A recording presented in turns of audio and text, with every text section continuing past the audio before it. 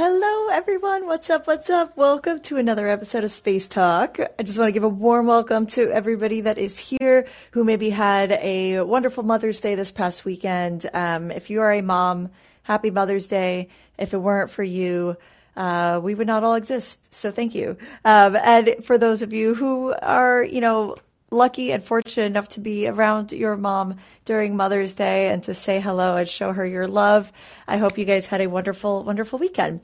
I myself was in New York with my mom. So hence why this episode is just about a day late, because I was traveling yesterday coming back home, back here. So hi, I hope you guys are doing well. Let's go ahead and start off this episode with, let's see, drum roll. What is one thing about Earth that surprises you? What is one thing about Earth that surprises you? I'm going to go ahead and leave that comment in the chat room. If you want to go in there and say, hi, what's up, Astro KV? Good to see you here. No, it's late your time. So thanks for joining. And I thank you guys so much also for joining this episode, even though it's a little bit late and I did postpone it a couple times. Time zone still a little bit wacky and off right now. So so just thanks for bearing with me. So what is one thing about Earth that surprises you? Okay, well, YOU, I had a typo there, but that's okay. I think you guys know what I mean. So let's see, for me, what is something about Earth that really surprises me? For me, it's the fact that, like, the oceans are just so big. I think the water, the amount of water on the planet really surprises me, because for land creatures like us, who cannot breathe underwater, it is pretty shocking that we are kind of the dominant species on the planet as far as civilization goes and communication. And yet we can't breathe underwater. Although we have technology where we're able to allow ourselves to be underwater and breathe air, it's still really fascinating to me, because it makes you just think, like, if, in the coming hundreds of years, if predictions are correct and water's sea level does keep rising, then will we reach a point where it's just a totally water planet, like where there's just no more land, and like what would happen? Just all the sea creatures would basically become the dominant species. So that really surprises me about Earth, because it's still so mysterious as far as what's going on in our oceans. There's a lot that's known, right? I'm not a marine biologist, but there's a lot of people out there who've studied, of course, the waters and the oceans and the sea animals. But I think it's still so mysterious to me, almost as mysterious as space. So that's something that surprises me. But let's jump into what this episode is all about, which is our space events for this week. So I'm going to go ahead and pull up the weekly transmission, which I, of course, made sure to send early this week. I think I sent it on Friday. And so for those of you who, if you wanted to, read along with me, otherwise you don't have to, just sit back, chill out, and learn a little bit about space things that are happening this week. So first, a big announcement is my new show, Suppress Science, is now on YouTube. So it is, produced by Curiosity Stream, so it is available on the Curiosity Stream platform. But new episodes are coming out weekly on YouTube as well. So they're actually dropping each episode each week on there. So far, it's the first 2 episodes that I've seen. I think episode 3 might have just dropped as well. So you could go check those out. The first episode is Man and Machine, so kind of the merging between humanity and, technology and machines that we've developed. And the second episode is on psychedelics. So really interesting stuff. I highly encourage you to check out both episodes. I learned a lot personally just from all the different people that we got to speak to, and it was quite fascinating. So I hope you guys like it too. So if you want to check that out, here, let me share the link. Oh, it looks like these links aren't opening. How peculiar. They worked the first time when I opened it. So let me go to YouTube and type in Curiosity Stream. And if you just head to the Curiosity Stream YouTube channel, you'll be able to see it on there. Oh, good. A new episode just came out. This one is on race. So it's really interesting. This one was really also a very interesting one to share and to learn about, because it kind of talks a little bit about race as being more of a social construct, and how does that break down? Is it biological, or is it something that has actually been broken up? And I encourage you watching the episode because it just kind of goes in a lot deeper into some of the knowledge and information about genetics. We kind of get into different things as far as like, you know, cultural diversities and like where we live on the planet, where humans have migrated since we first evolved. And it was a really fun episode to shoot and to learn about. So I've learned a lot just really working on the show. So it was really fun. So let's jump into deep sky objects for this week, because there is an object that is visible for everyone on planet Earth, and that is on May 12th. So it's coming up. And so this one is a globular cluster. A lot of these deep sky objects that are visible tend to be star clusters. And I don't really know why that is. I guess just there seems to be quite a lot of them that we're able to see without needing a super fancy schmancy telescope. So this one is the globular cluster in Serpens, which is a constellation. It's known as M5. This Messier object is filled with millions of stars, and it is in ideal observation location for both the northern and southern hemispheres. For those of you in the northern hemisphere, it starts to rise at about 25 degrees above your eastern horizon, just around 21:18 CDT. So this is about 8:18 p.m. Central Daylight Time, 8:18 p.m. It then starts to reach its highest point around 1:30 a.m. Central Time at about 61 degrees above your southern horizon. So again, you can go ahead and convert that, or you can check the night before if you are about 12 hours ahead. You might want to check around, again, when it's going to be about your time on May 12th. So early morning, May 12th. Early, like in the mornings, around like 1:30, 2 a.m., you should be able to see it. Southern hemisphere, it starts rising at about 21 degrees above your eastern horizon, and this is around 7:31 p.m. local time. So I did put in Santiago, Chile for this one, but that will be kind of based on wherever your location is and when it will start to rise, reaching its highest point of about 54 degrees at just around 12:41 a.m. above your northern horizon. So keep that in mind. If you're in the northern hemisphere, you're going to be facing south. If you're in the southern hemisphere, you're going to be facing north to try to see this globular cluster. And that is on May 12th. Okay, so for deep sky objects or must-see celestial events, that was everything for deep sky objects. So now let's move into some of our constellations and stuff. By the way, if you guys want to still comment in the chat, we're just sort of, our question of the day was, what is something about Earth that really fascinates you? Awesome. Astro KV saw the first episode on Curiosity Stream. Right on. What did you think of it? I hope you liked it.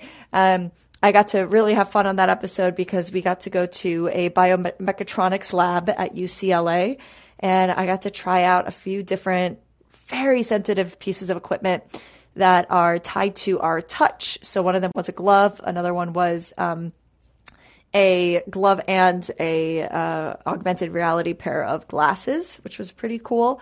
And I got to control a machine by using this glove. So I was not at all in contact with the machine, and it was really fun. It's really fascinating.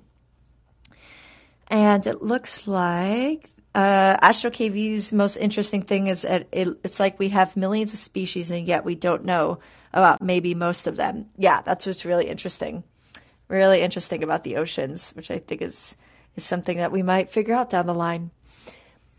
So for our must-see celestial events, I put together a couple different sky charts for my area. So, this is based on sort of like the central United States, northern hemisphere of the globe. May 8th and May 11th.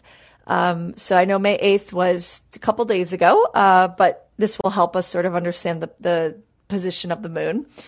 It was the first quarter moon that was underneath the star Regulus, which is the brightest star of the Leo constellation.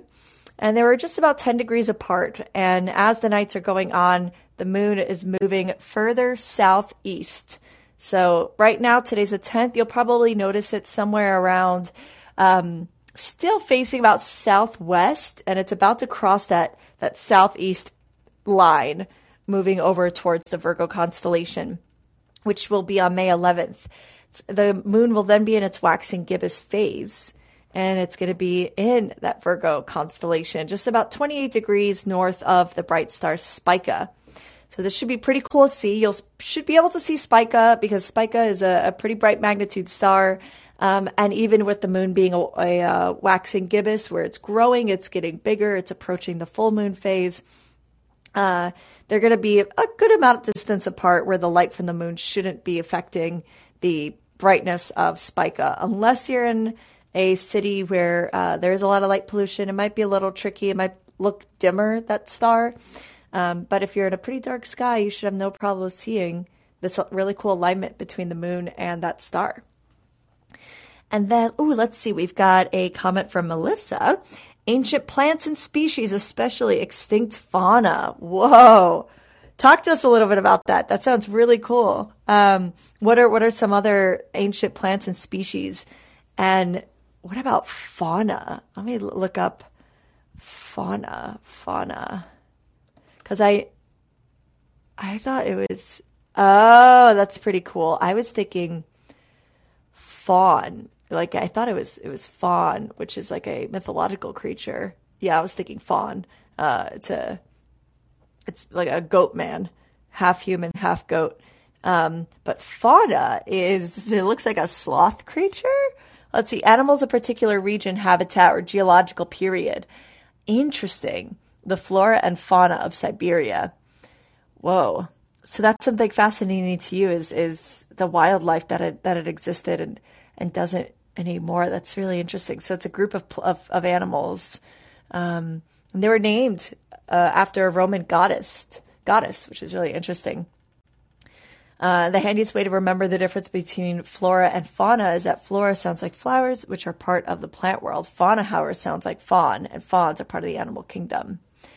That's pretty cool. Just found that on a quick Wikipedia, little Google action. That's super cool. What other plants are interesting to you that are ancient plant species? I'd love to learn a little bit more about that. Okay, moving into other must-see celestial events. May 10th to the 13th, Venus and Jupiter are visible early in the morning. They're at a really bright magnitude. So Venus and Jupiter, we've mentioned this before, are some of the brightest planets you can see in the night sky. Both of them are typically the brightest things you can notice if they are visible. Other than the moon, it might be one of the first things that you can pinpoint. And Jupiter is at a magnitude of negative 4.0 and Venus at a minus 2.1. You'll be able to see this facing east. So this should be pretty cool for you to see. Again, this is early morning, so this is going to be just before sunrise, about 45 minutes just before sunrise. So if you're an early morning riser, you can be greeted by these two beautiful planets. Then on May 15th, we have a total lunar eclipse. This is going to be right around midnight Eastern Daylight Time.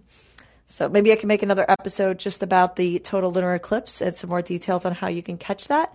But it should be pretty beautiful. And if you're going to be setting up a long duration camera or a time lapse of some sort, you might want to get that set up pretty early, a little before midnight, just a few hours, so you could start to catch the transition of the moon going from its full moon phase all the way to being eclipsed and then back to being a fully white moon, which brings us to our moon phase. On May 14th at 12:14 p.m. Eastern Daylight Time, the moon reaches its full moon phase. Now, this is called the full flower moon. The full flower moon, and this is correlated with springtime. Full flower moon. I'm going to do a real quick search for you guys, but we've talked about this before, kind of the meaning and definition of moons when they have these sort of nicknames, like the pink moon or the strawberry moon. It's usually correlated to some kind of thing that like either farmers came up with or just early observers of the moon, and it's tied to things like harvest or when like certain things are prominent, such as the strawberry moon. So it's the time you would harvest strawberries. The harvest moon is the time you'd harvest your crops in the autumn. the flower moon, it is to signify flowers that are blooming during this month. And during this month of May, in certain regions, is cherry blossom season. So when I was in New York, I did notice quite a lot of the cherry blossom trees were already blooming. They actually started blooming earlier this year. They've been blooming earlier in recent years, so sometime around April, rather than in the end of May, which is what I remember when I was a kid. So they are blooming a little bit sooner, but that's what the full flower moon stands for. And it has to do with literally the flowers that are in bloom now. So April showers bring May flowers. We probably have all heard that before. And so that actually brings me to our question from last week. We talked about what our favorite plant was, and we learned quite a lot about different flowers that you guys like. So if you want to maybe give a little shout out for any flower that you think is cool, feel free to do that. And you can type that in the chat. Okay, so that is our moon phase. And then we are wrapped up on our must-see celestial events. We've just got a couple space history things here I put together for you all. Currently working on looking for other types of space history stuff. I feel like there was something else in May that I missed. Let me look real quick at my notes folder because I have all the different like space agencies when they were established. So let's see, Ariane, space. Let's see if there's anything for May. Okay, so this will be at the end of the month. European Space Agency was founded on May 30th. So I will keep that in mind. Okay, on May 11th in the year 1781, Pierre McCain discovered M104. M104 is the Sombrero Galaxy. The Sombrero Galaxy is really cool looking. It literally looks like a sombrero. It's an elliptical galaxy, so you can really tell by its shape. It has a disk that you can see that's very distinct. But it also has all of this kind of halo-esque thing going on. And this is literally known as the halo around sort of the central bulge. And it is stars and starlight that are a gas and dust that is starting to disperse from the galaxy, which is causing sort of this elliptical shape of the specific galaxy. And you can catch this in kind of in between two different constellations. This is Virgo and Corvus. And you should be able to see this. Probably, I would say if you have a really good telescope, you'll be able to see it now. So if you have a digital telescope that can locate this, or you have a telescope that you have to put in the specific location, I recommend checking out a few different astronomy resources to find out where exactly the numbers are that you need to put in, such as the right ascension and declination, which are just sort of like the coordinates for this galaxy. Think longitude, latitude, but in space. That's kind of how I like to sort of say it. And it's within the local supercluster of galaxies. So it is one of our neighbors. It's about 3/10 the size of the Milky Way, and it's about just below 30 million light years away from Earth, and about 25,000 light years in size. So, as we mentioned, a little smaller than the Milky Way. Milky Way is estimated to be about anywhere between 100,000 to maybe about 300,000 light years in size. Their kind of recent estimates say it could be as big as about 300,000 light years across. For a little bit of perspective on that distance, that is, if you're moving at the speed of light, it would take you 300,000 years to get from one end to the other of the galaxy. So that is the Sombrero Galaxy. Go check out some pictures of it. It looks pretty cool. It's, again, a really, really cool looking galaxy. I think galaxies in general just are pretty awesome. All right, on May 12th in 1881, E. Barnard discovered his first comet. So let's kind of check out a little bit about E. Barnard and this first comet. So this was in 1876. He used a refractor telescope, so it's about 5-inch, 130 millimeter telescope. And in 1881 is when he discovered this very first comet. Didn't announce his discovery, and then found his second comet just a little bit later, the year 1882. And he also is known for Barnard's star. And if you want to kind of check out Barnard's star for a second, let's kind of go down this rabbit hole. It's a red dwarf star. It's about 6 light years from Earth, so not that far. It will take about, if we achieve light speed travel, it'll only take us 6 years to get there. If we achieve faster than light travel, we could probably get there faster, which is pretty cool. It's located in the constellation Ophiuchus. And Ophiuchus is this funny constellation that was removed from the horoscopes of astrology and then added back and freaked everyone out because everyone's like, wait a second, you're telling me I'm not a Leo, Virgo, Gemini, whatever, all the different signs. And it was just like really funny. I think this was in like 2013 or 2012 or something like this. It ended up in the news and it just really freaked out quite a lot of people who like very kind of strictly follow maybe a daily horoscope and stuff like that. And because Ophiuchus, by adding in this extra constellation, you now have to sort of split up the amount of weeks that count towards each each constellation or each sign of the horoscope or of the zodiac. And so there's like 12 constellations part of the zodiac. And when Ophiuchus was added in there, it was located, I think, somewhere between Virgo and Sagittarius. So it totally messed up all of the formation of what everyone sort of followed, who followed it very strictly, and eventually got removed. So I guess everyone was okay. But it was pretty funny. Anyway, just a little thing I found out about in the news. It's the 4th nearest star known. That is an individual star that is close to the sun. So as we mentioned in the past, most stars actually are part of binary systems. Most stars actually have a companion. They're not solo stars. So this is This is the 4th known solo star that is closest to the sun. And this is also, there's also the Alpha Centauri system, which we've kind of maybe heard about quite a bit in the news or in science fiction novels or in, say, like the book or movie Contact. That was Vega. I think that was Vega. It wasn't Alpha Centauri. But Alpha Centauri is a pretty close system. And then one of our other closest stars is Barnard's star. It's a red dwarf. And red dwarf stars are pretty cool stars. Like literally cool in temperature. Not just like kind of like, hey, cool, man. And then I would say they're also kind of, hey, cool, man, because they there's a lot of them that exist within our galaxy, a lot of them that have been discovered. And because they're cooler in temperature, their Goldilocks zone or habitable zone is located a lot closer to them.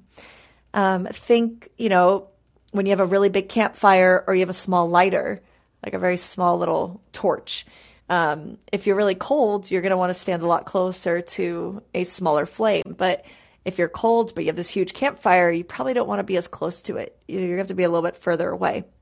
If you're too far away, you'll be really cold, freeze, and maybe not survive. If you're way too close, you'll, get too hot and possibly also not survive. And so this is how the Goldilocks zone or habitable zone is determined in space. So what that is planets that need to be not too far, not too close, just right. Really good distance. And so red dwarf stars are interesting because they are cooler stars. And so a lot of their planets could be located closer to them and could have very favorable conditions for potential life to exist around them. And Barnard's star does have a planet that orbits pretty close, much closer to its star than the Earth does. It's right at about, if Barnard's star was where the sun is, its planet is where Mercury is. Now, although Mercury is too close to our sun for life to exist, at least our type of fragile biological life, Barnard's star's planet, can possibly have life because the star is a lot smaller. And so it's in a very kind of favorable region where they may possibly be life there. So really, really interesting star there. Let's see if there's anything else. Yep, its distance is just about 5 light years from Earth. And that is what E.E. Barnard is known for. I'm going to do a really short, quick music break, and then we're going to go ahead and hop back into our final thing of this, which is going to be astronomy word of the week. All right, I'll be right back. Quick music break.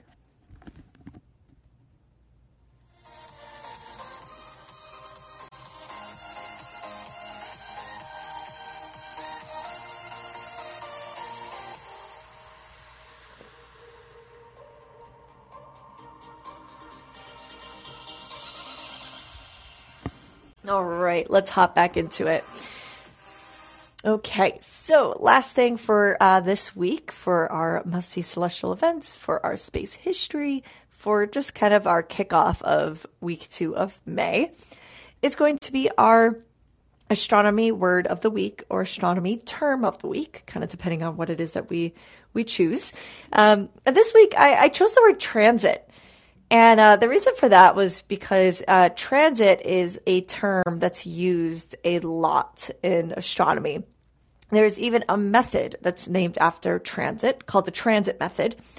And transit is just something that is first kind of been determined when it came to the planets in our very own solar system, such as Mercury and Venus, which are the 2 planets between Earth and the Sun. And when either of these planets would pass in front of the sun, we can see their silhouette, we can see their shadow. And this was known as them transiting in front of the sun. So when Mercury or Venus crosses the disk of the sun, making the planet visible as a black dot in silhouette, or when a moon passes across the face of its planet or its parent planet, this is what transit is. But transit also refers to the instant when a celestial body crosses the meridian and thus is in the highest part of the sky.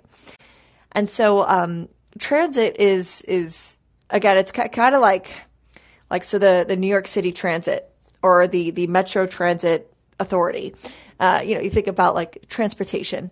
So kind of similar. But with these things, when it comes to objects in space, it's a very helpful sort of just way of determining what else is out there. When you're able to sort of determine if there's a planet orbiting a star, such as Barnard's star, which we were just talking about, you can point the telescope at it, observe it for a long enough time, for a very, very long time, because you don't know if anything's going to pass in front. You don't know if there's a planet there. And if there is a planet, we also may not know its orbital period. The orbital period is what it sounds like. The period or the time that it takes for the planet to orbit around its star. So sometimes you could be there for a very long time waiting for this planet to cross in front of the sun. Depending on, maybe you just pointed the telescope at it, but it just happened to pass the star and it's going to take another year, maybe to go fully around it. So when you do catch that and you see a dipness in a dip in the brightness of that star, that means that there was probably some kind of object that passed in front that caused that star's brightness to go from how it usually looks, pretty stationary, the brightness of, say, a 60-watt light bulb. An object passes in front for a brief moment. It suddenly goes and diminishes to maybe like a 40-watt light bulb. It gets a little bit dimmer, a little darker. And then the object completely passes beyond that light bulb, and then the light bulb goes back to being bright again, like a 60-watt light bulb.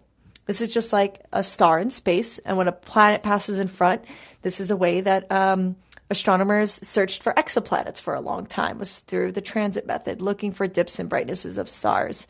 So telescopes like TESS, the Transiting Exoplanetary Survey Satellite, literally named Transiting, looking for things using the transit method. It also doesn't just look for dips and brightness. It also wants to look at the atmosphere of these planets. And so when it's passing in front or transiting in front of its star, it's able to determine its spectra, which is the makeup, this like a thumbprint of elements that we know are present in the star because we were just observing the star. And then you take its spectra the moment the planet crosses in front of the star. And then you look at the differences in spectra. or its visible light spectrum, or just electromagnetic spectrum. You might notice different things there. You might notice different types of elements. And what will show up are these absorption lines or emission lines. So either little black lines kind of in the rainbow, and I encourage you to check this out, or the opposite, where there might be elements that are present or elements that are not present.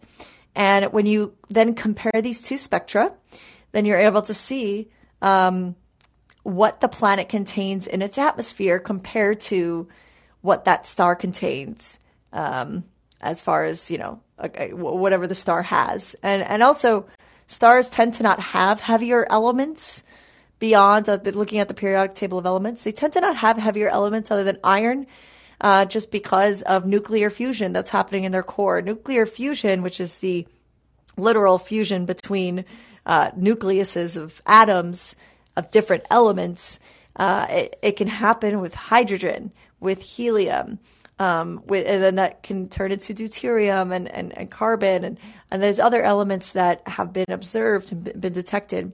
But when it reaches iron, it gets too heavy, and its core can start to become unstable. And stars can no longer do that. Stars cannot keep fusing these elements because it starts to get too heavy for the star. And so it's probably better ways to sort of describe that. But again, this is what will help you sort of determine what's on that planet. So if you end up seeing really complex elements, like very heavy elements, when you take that spectrum of the planet when it's in front of the star, you can then say, okay, these elements must be part of that planet because they weren't there when I took the spectra of that star without the planet in front. So really important method for trying to determine, if there's planets around a star, or to determine, early days, the orbit of Venus and the orbit of Mercury, which is, again, between Earth and the sun. And so being able to look at this, being able to sort of determine when it's passing in front can also help you understand the distance between you and that object. So all this stuff is really important when it comes to astronomy. And these methods were developed because it's an observational science. We can't physically experiment on this stuff in front of us. We can't grab a galaxy and grab a star and see what happens when we shake it up in a petri dish.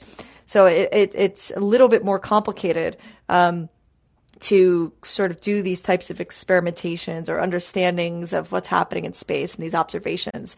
You have to do it from afar, and that can be pretty tricky. So that's why these methods are created.